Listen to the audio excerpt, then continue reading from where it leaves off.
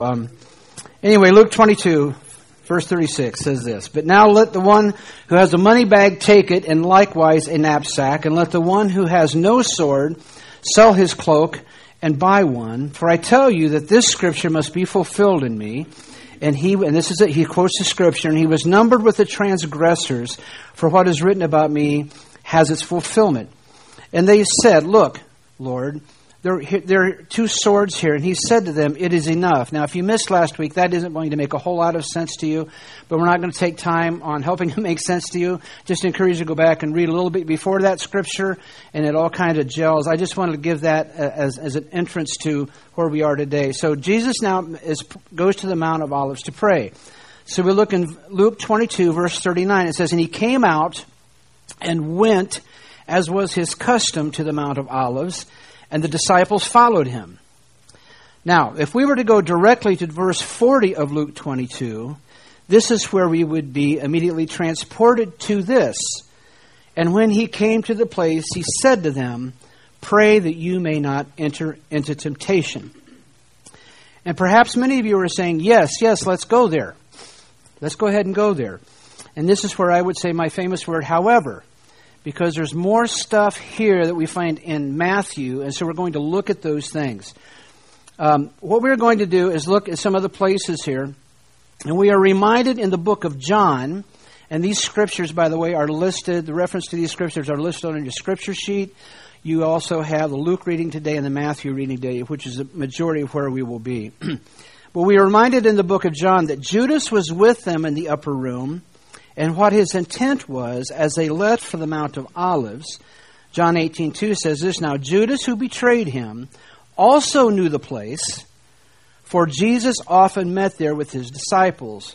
We learned much earlier that Judas had gone to the Sanhedrin and had said, "I will sell out this Jesus that you can no longer find, because he is going to the Mount of Olives with all of us, and I can tell you where he is and when he is there." So they finish the Last Supper, and Judas leaves the room, and he's heading into Jerusalem or some designated place to prepare for him turning Jesus over to him. So what we see, we see this taking place. Jesus and the 11 are making their way to Mount Olivet. Judas was already on his way to tell the officials where they could find Jesus, but there is more. We also read that not only was Judas giving them information, he was actively marshaling the forces to arrest him. Look in John 18:3, which is not on your scripture sheet. You can look it up in your Bible. "So Judas, having procured a band of soldiers and some officers from the chief priests and the Pharisees, went there with lanterns and torches and weapons." So this made me ask a question. Who were these soldiers? Were they Roman soldiers? Were they Jewish soldiers? Were they the temple guard? Who was this soldier? Who were this band of soldiers comprised? Well, there's a little bit of history that I'd like to share with you. Herod the Great, during his rise to power, now Herod the Great did not deal much with Jesus himself other than ordering all the babies in Bethlehem 2 years old or younger to be killed, to be slaughtered. But Herod the Great, when he rose to power, his personal army consisted of Jews as well as bands of foreign mercenaries. Rome also loaned Herod the use of 3 legions to help him expel the Parthian invaders. Some of you who are familiar with world history, some of this will make sense. If it doesn't, that's okay. But by the time of Jesus' birth, Herod had no Roman troops. He still had a sizable Jewish army, as well as one cohort, which is approximately 600 men, from the Goths, from the Thracians or the Thracian, and Gallic, mercenaries from those 3 regions. Now, Herod continued to use some of the Roman advisors as officers as well. So that made me ask this question: who were the Goths? And no, they didn't dress in black and wear chains. The Goths were originally from southern Scandinavia. They were the ancestors of the German people. They were a warlike people who were very aggressive in their pursuit of kingdoms and eventually played a pretty pivotal role in the fall of Rome. They would attack villages and strongholds even though they had no chance of being victorious. They developed a reputation as tenacious and fanatical warriors. If you're in a village and someone said, the Goths are on their way, it would be wise for you just to leave your village. Even if you could defeat them, it was going to be a bloody battle. The Goths later became known as Hessians. And several centuries later, the Hessians were hired as mercenaries by the newly formed colonies of the United States to help defeat England. The Revolutionary War. Now the Thracians, it's modern-day Bulgaria, and as a matter of fact, back then it was even called Bulgaria. They were a thorn in Rome's side and were finally defeated, but not obliterated, around the 6th century. It was estimated that they had accumulated about 260 tons of gold, molded into jewelry and other artifacts and idols. And their religion, to some degree, included human sacrifices. Most famous Thracian, with which we might be familiar, is Spartacus. He was a Thracian alligator. Spell check, gladiator. Okay, I don't know if we can edit that out of whatever we're recording, but I sure would appreciate it. I'll give Rich back his time. Okay. Hey, okay. He was a Thracian gladiator who was one of the escaped slave leaders who led a major slave uprising against the Roman Republic. The Gallics, which were also known as the Gauls, are the ancestors of modern-day France and Western Europe. They descended from the Celts. Now, the Celts tribes only united in times of crisis, such as when Rome threatened their existence. Several tribes located in the same region might also organize into a sort of super tribe.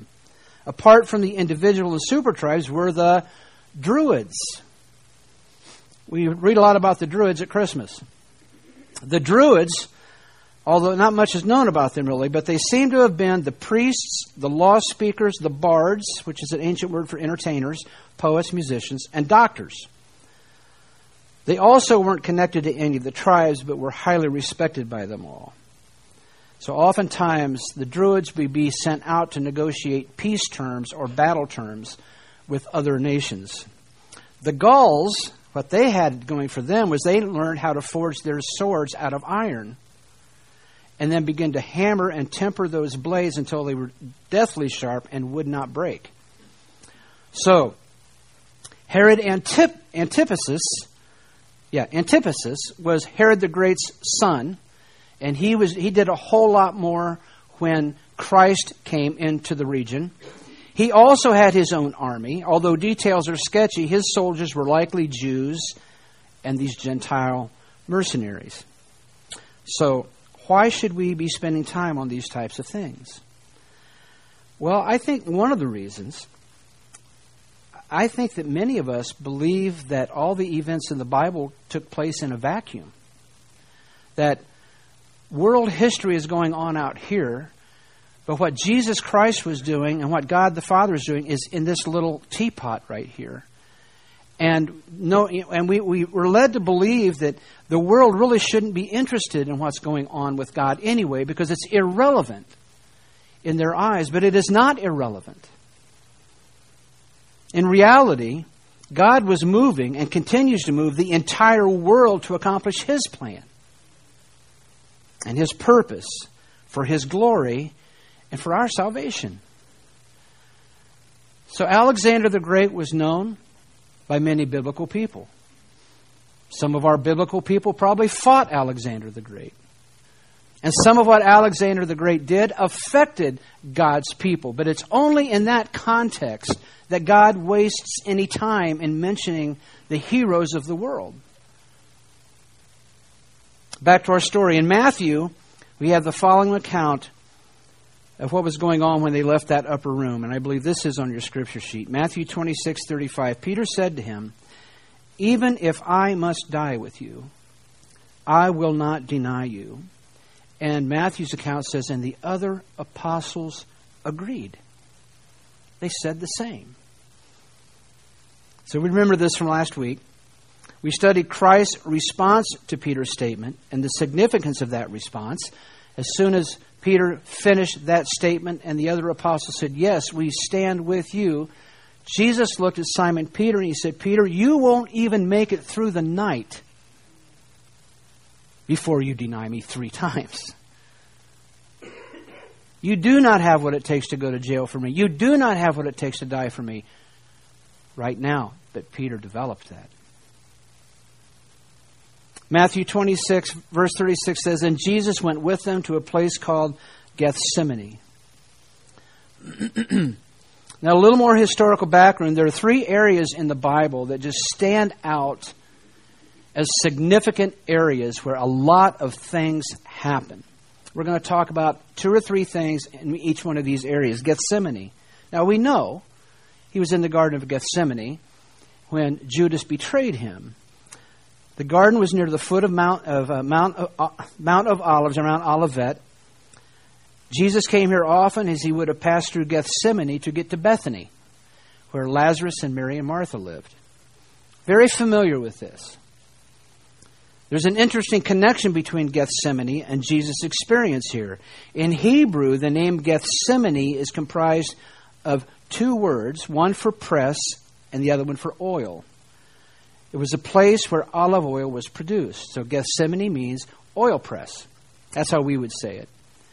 And in that ancient process, olives were gathered into tightly woven baskets and pressed 3 times. The husks of the olives remained in the basket, and the oil seeped out. And in the story of Jesus' agony in the garden, he also prays 3 times, and his anxiety caused him to sweat blood. The Kidron Valley is between Jerusalem and the Mount of Olives. Kidron Valley is located on the eastern edge of Jerusalem. In the Old Testament, King David crossed the Kidron Valley to escape his wicked son Absalom. Full of Jewish history here. The Kidron Valley is also where King Asa burned the pagan idols and Asherah poles, and where the evil Athaliah it was executed. These names. It became a major cemetery as far back as King Josiah. So this valley is between Jerusalem and the Mount of Olives, and it is everything including a common cemetery. And David crossed the Kidron Valley multiple times. Sometimes when he was fleeing, sometimes when he was victorious. Now the original Kidron Valley lies about 40 feet above the original. In the New Testament, Jesus traveled from Jerusalem to Bethany through the Kidron Valley. Jesus also rode the foal of a donkey up the Kidron Valley from the Mount of Olives through the gates of Jerusalem during his triumphal entry. A few days later, after the Last Supper with his disciples, Jesus crossed the Kidron Valley to go pray in the Garden of Gethsemane, where he was ultimately arrested. Gethsemane, very familiar to Jesus. Kidron Valley. You had to go through the Kidron Valley, basically, to get to Mount Olivet. Mount of Olives is prominent in the life of Jesus in that this is where Jesus last taught his apostles prior to his arrest. It's called the Olivet Discourse. And this teaching centered upon the end times and how he was going to return. You find that in the 24th and 25th chapters of Matthew. Fabulous reading. If you're into the end times at all, you need to go there. The Mount of Olives is also where Jesus ascended into heaven after his final instructions to his apostles once he returned, or once he met them again.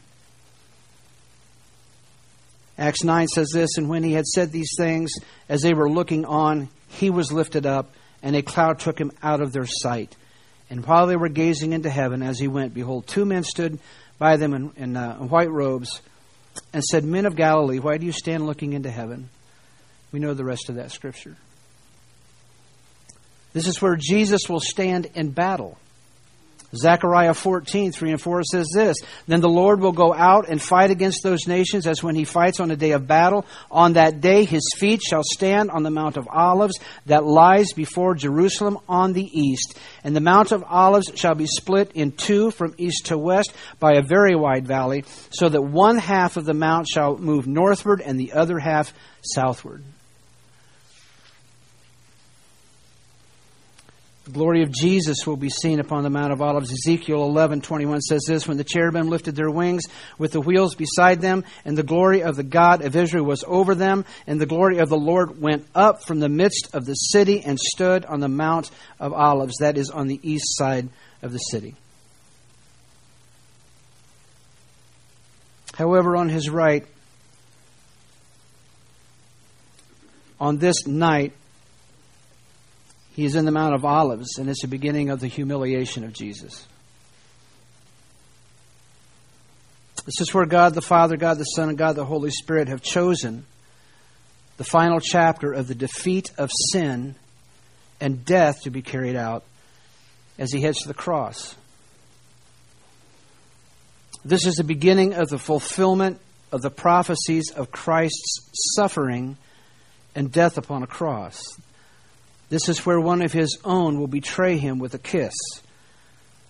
This is where Jesus will heal one of those that came to arrest him.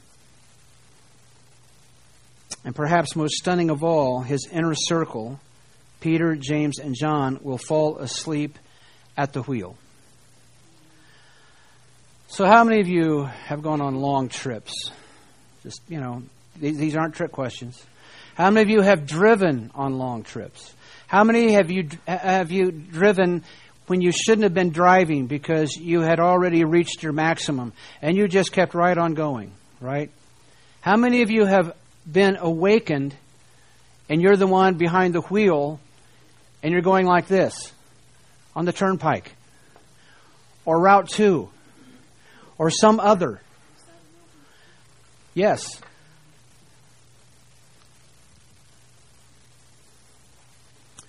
We've all fallen asleep at the wheel. And when it comes to this place, he said to them, "Pray that you may not enter into temptation." And they fell asleep.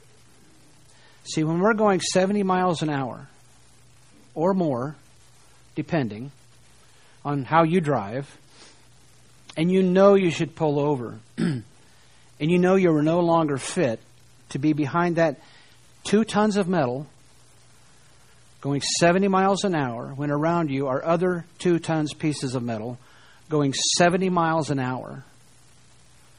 And sometimes tractor trailers and all of these things. And I want to present to you, there are times in our lives when God says, this is an important time. Are you ready for it? Are you prepared for it? And I would say that most of us are asleep at the wheel much of the time.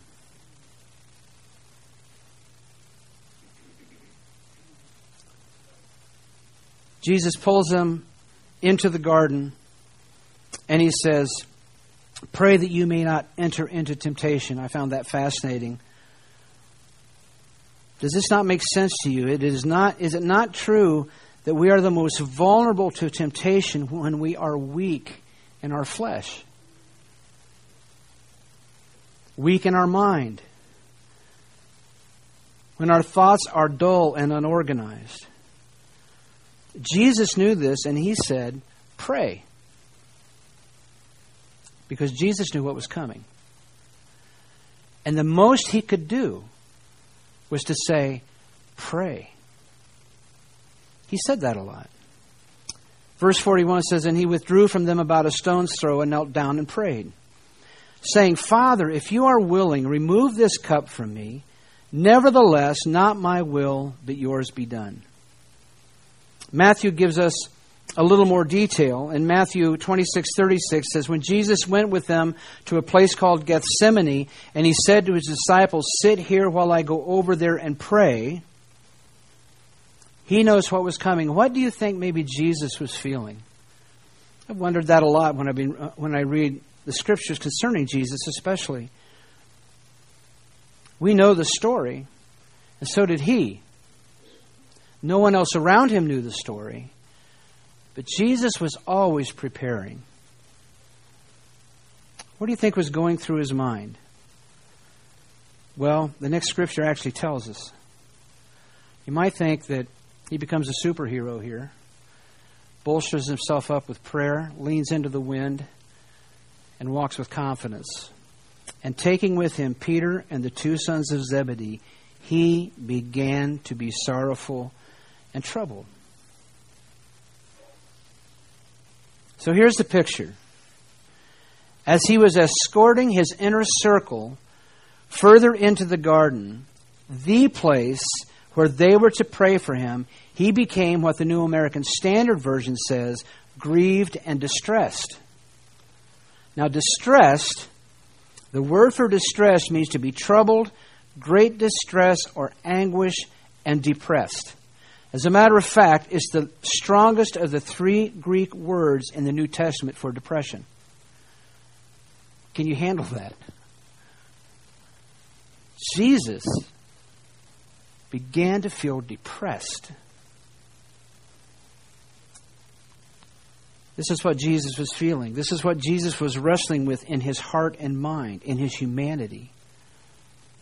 And then once they got to this place of prayer, Matthew 38 tells us, then he said to them, my soul is very sorrowful, even to death. Remain here and watch with me. So the first time we understand that he's depressed, these are his thoughts. He didn't say those out loud to his apostles. Now he brings his inner circle, Peter, James, and John, a little further into the garden, and he expresses this to them. My soul is very sorrowful. Now that's another word, and that means very sad, exceedingly sorrowful, overcome with sorrow so much as to cause one's death.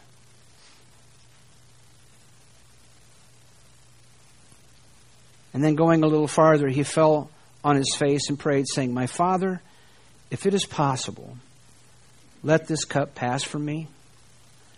Nevertheless, not as I will, but as you will. My goodness, it's so tempting just to stop here and spend 3 weeks on prayer.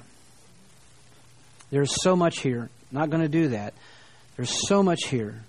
But I want to give you just 3 observations. They're pretty brief, okay? I want us to look, first of all, at Christ's attitude of prayer. It's in verse 39. If it be possible, let this cup pass from me. Question is, did Jesus really not know whether God was going to let that cup pass from him? Jesus said, if it be possible, Father, let this cup pass from me. Did he not know that God was going to say no? He knew the answer.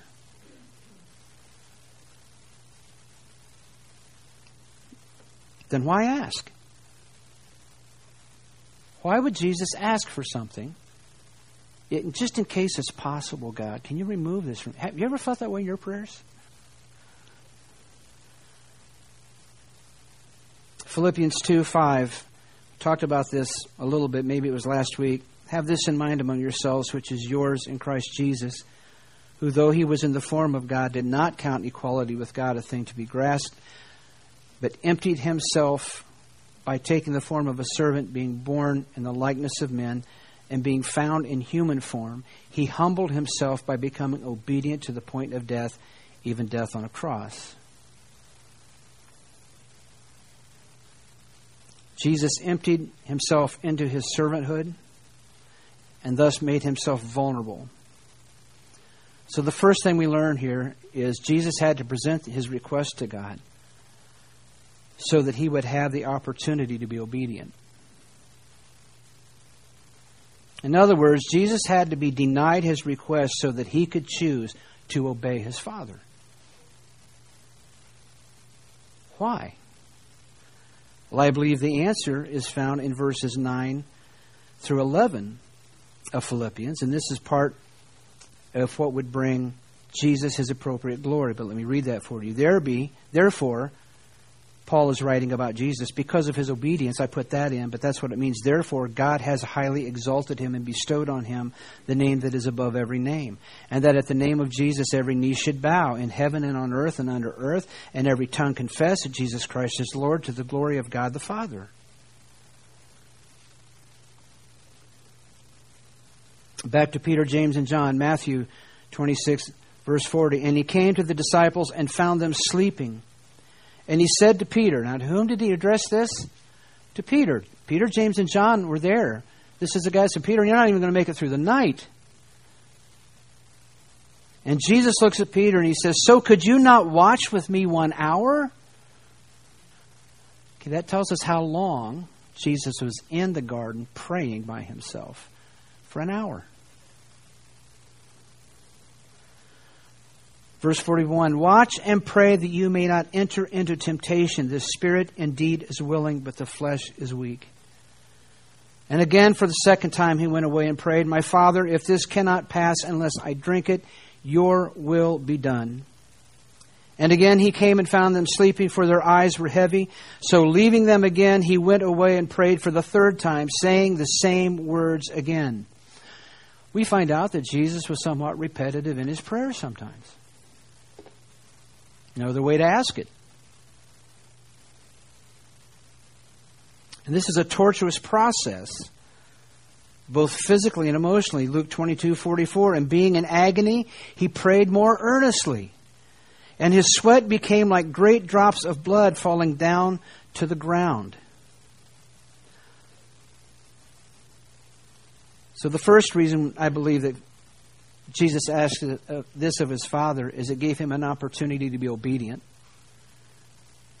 The second reason is because it was part of what added to Christ's glory. The third reason says Jesus prayed, cried out. It says, but as you will, this is fine, your will be done, your will be done. I believe this is to be a wonderful lesson on one of the purposes of prayer. We are to pray concerning all things so that we might have the privilege of obedience in all things. If I'm struggling in life and discouraged and depressed, and that can happen, and sorrowful, and I do not take these things to God in prayer, then there is no opportunity to be obedient to his will and therefore reap the reward of obedience. The Apostle Paul wrote the following verses while he was distressed and in prison. Rejoice in the Lord always. I again will say rejoice. Let your reasonableness be known to everyone.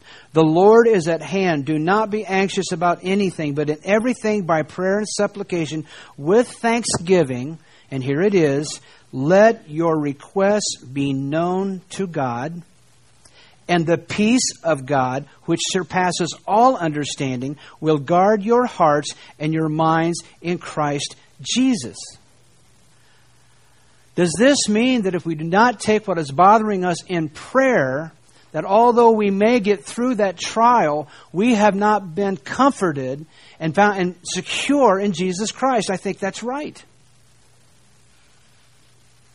You may pass through the difficulty, but if you did not give God the opportunity to hear your prayer and to say yes or no, you afforded yourself no opportunity to be obedient to him so that you could benefit from that which surpasses all understanding, him guarding your heart and your mind in Christ.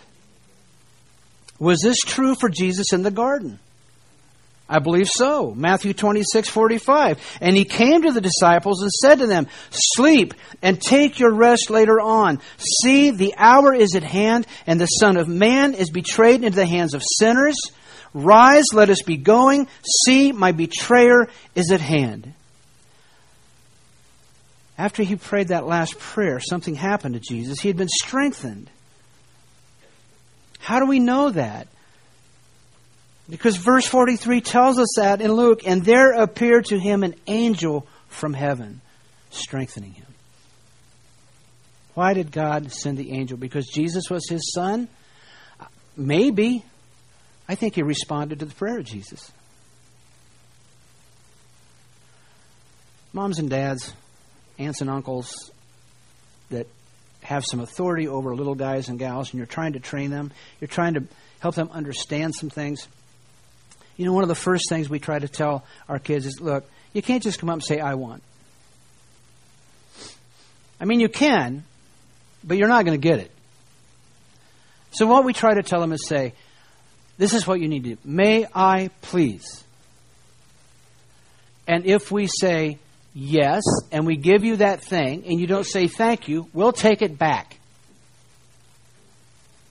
But I said please. And we say, well, thank you for doing that. It is something that is inherent in the human nature before it was corrupted. And do we not owe God at least that much courtesy? See, as moms and dads, we know what our kids need. And most of the time, we will always do what our kids need anyway. Why? Because they're our kids. And we love them. We're all God's, believers, we're God's kids. He's taking care of us every moment. But is there not something to be said when we go to God the Father and we say, Father, and that prayer goes through Jesus Christ, His Son, Father, this is what I request of you. And God may say, no. And then we are obedient. And because of that obedience, we receive peace that surpasses all understanding, that guards our hearts and our minds in Jesus Christ. And I believe that's exactly what Jesus did. There appeared to him an angel from heaven strengthening him. I wonder how many times, in response to our prayers, angels have been sent to minister to us. And we're unaware.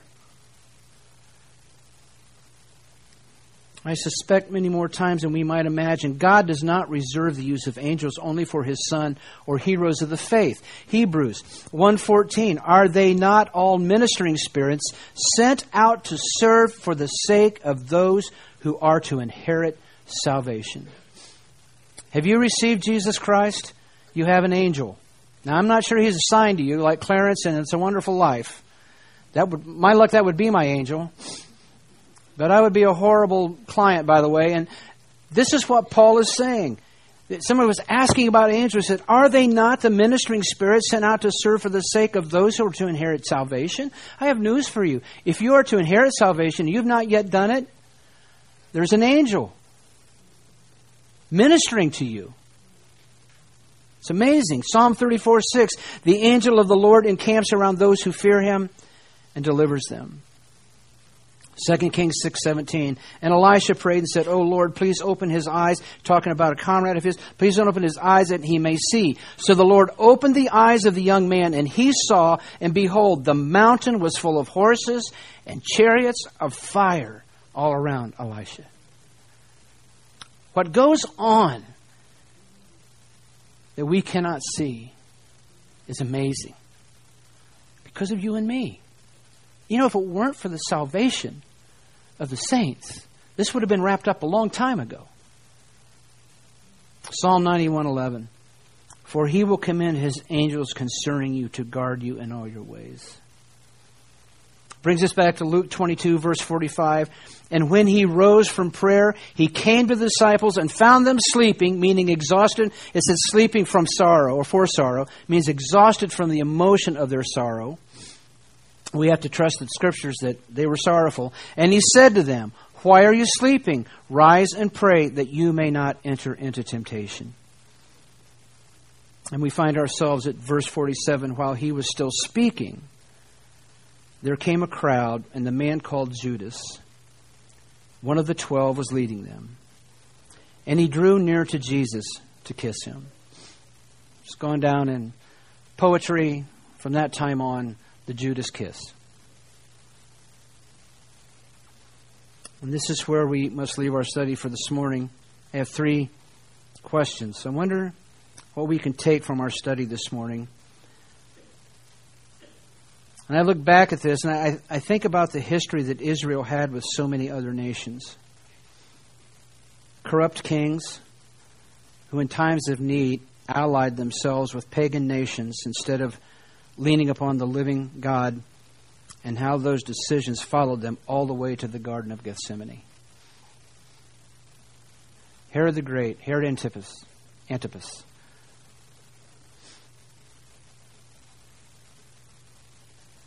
Annas, Caiaphas, Pilate. We, instead of leaning upon Jesus in dark times, often forge alliances and even addictions with the friends of our flesh and the enemies of our spirit. And in turn, we form a history of these things that follow us all the way to the grave. See, our histories are important.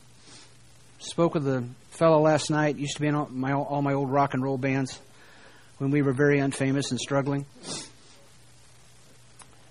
And we were just talking, hadn't spoken with him for 20 years probably. So I just called him and we talked. And some of the things, he's now a very strong believer. I'm a believer. The guy who led me to the Lord, of course, is a believer.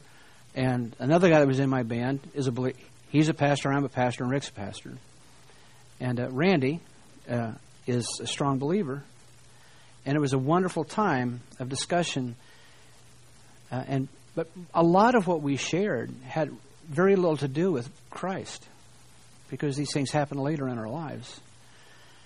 And even though we are forgiven our past, folks, it doesn't mean our pasts leave us alone. And it doesn't mean our past still does not form our views. I want to encourage you, if you're just now entering into adulthood in the next few years, and for all of us who are a little on the other side of adulthood, and everything in between, let me say this. What you do, what you read, what you say, who you're with matters. It matters.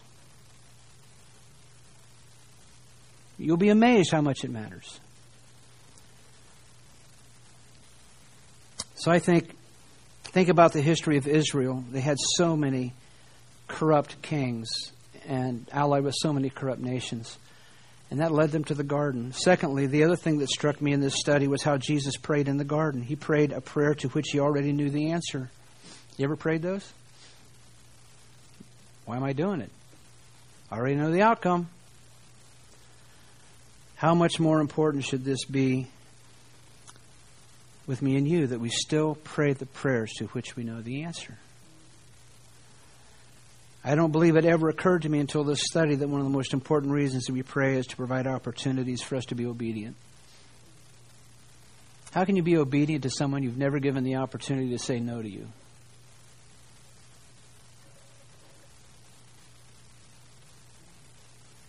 I'm convinced it's true, because until we take things to God in prayer, He cannot answer that prayer, and thus we cannot respond to Him. We just keep on living within our own wisdom outside of a relationship with God. It's a lonely place. I did it for a few years. Number 3, it was after these prayers that God gave the answer to Jesus and ministered to Him. And that answer was to minister to Him on a personal level. So here's an uncomfortable thought for our flesh. It is not necessarily an answer that God gives us for a particular request that is important. It is the fact that our prayers opens the door for Him to minister to us on a very personal level, even on a broad level. It isn't so much what you are requesting, it is that you went to Him. I may pray because I am in pain. But the fact that the God of the universe answers my prayer should be so overwhelming to me in my spirit that my pain no longer is the issue. You may have a personal situation that's just terrible. You may be depressed. You may be discouraged. And it isn't so much that when you pray to God to relieve those things, that He will relieve those things. But what is gigantic and ginormous, to quote a particular movie, what is ginormous is that the God of the universe heard your prayer and answers your prayer and remains with you. Doctors can alleviate pain. It doesn't mean they're spiritual. I love doctors. I hate pain. That's not the lesson. Philippians 2:6 says, "Do not be anxious about anything, but in everything by prayer and supplication with thanksgiving, let your requests be made known to God." Why?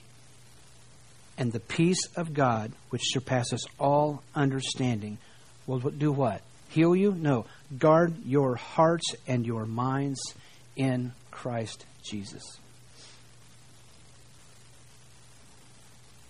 I believe this is what Jesus understood and felt in the garden that night. And so can we.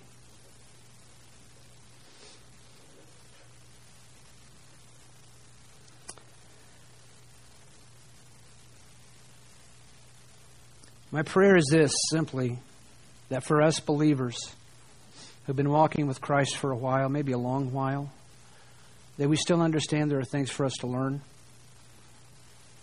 And prayer is never out of style or out of season. Then the other thing is, if you've not yet received Jesus Christ, this is not making much sense to you, and if it does, it won't later. Because it takes the Holy Spirit indwelling you for all of this to become real. And the only way you can receive the Holy Spirit is to receive Jesus Christ. They're not two separate events. When you receive Jesus Christ, the Holy Spirit indwells you at that moment. And He never leaves. Even if you want Him to go away. No, see, true love. That's not true love. So if you've never received the Lord Jesus Christ, and all of this has intrigued you, and maybe you're thinking, I think that's what I need to do, but I don't know how to do it. It's real simple. It's called repent and receive. Repent means to say, I don't want that over there any longer. I want Jesus. That's repentance. And to receive is a very simple prayer. You just say, Lord Jesus, I ask you to come into my life and my heart. I believe you are the Son of God. I believe you're the only Son of God. And I believe you're the only means for me to be saved. And I invite you into my heart. All those words aren't even necessary. It's just that you understand that you need Christ. I receive you now. Lord God,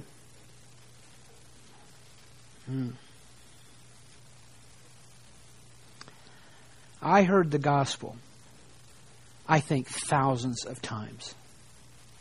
At least hundreds. And you were so patient with me, Lord. And you are being patient with some in this room today. So, Lord, our prayer is this. That your Holy Spirit will draw them to Himself. And that they will have the courage and the ability to release this world. And just say, yes, Jesus. Thank you, Jesus. That's our prayer. And we love you, God. For it's in Jesus' holy and precious name we pray. Amen. If you would like prayer, I would love to pray with you. Don't forget that next week we have the chili cook-off thing, and it's going to be a blast.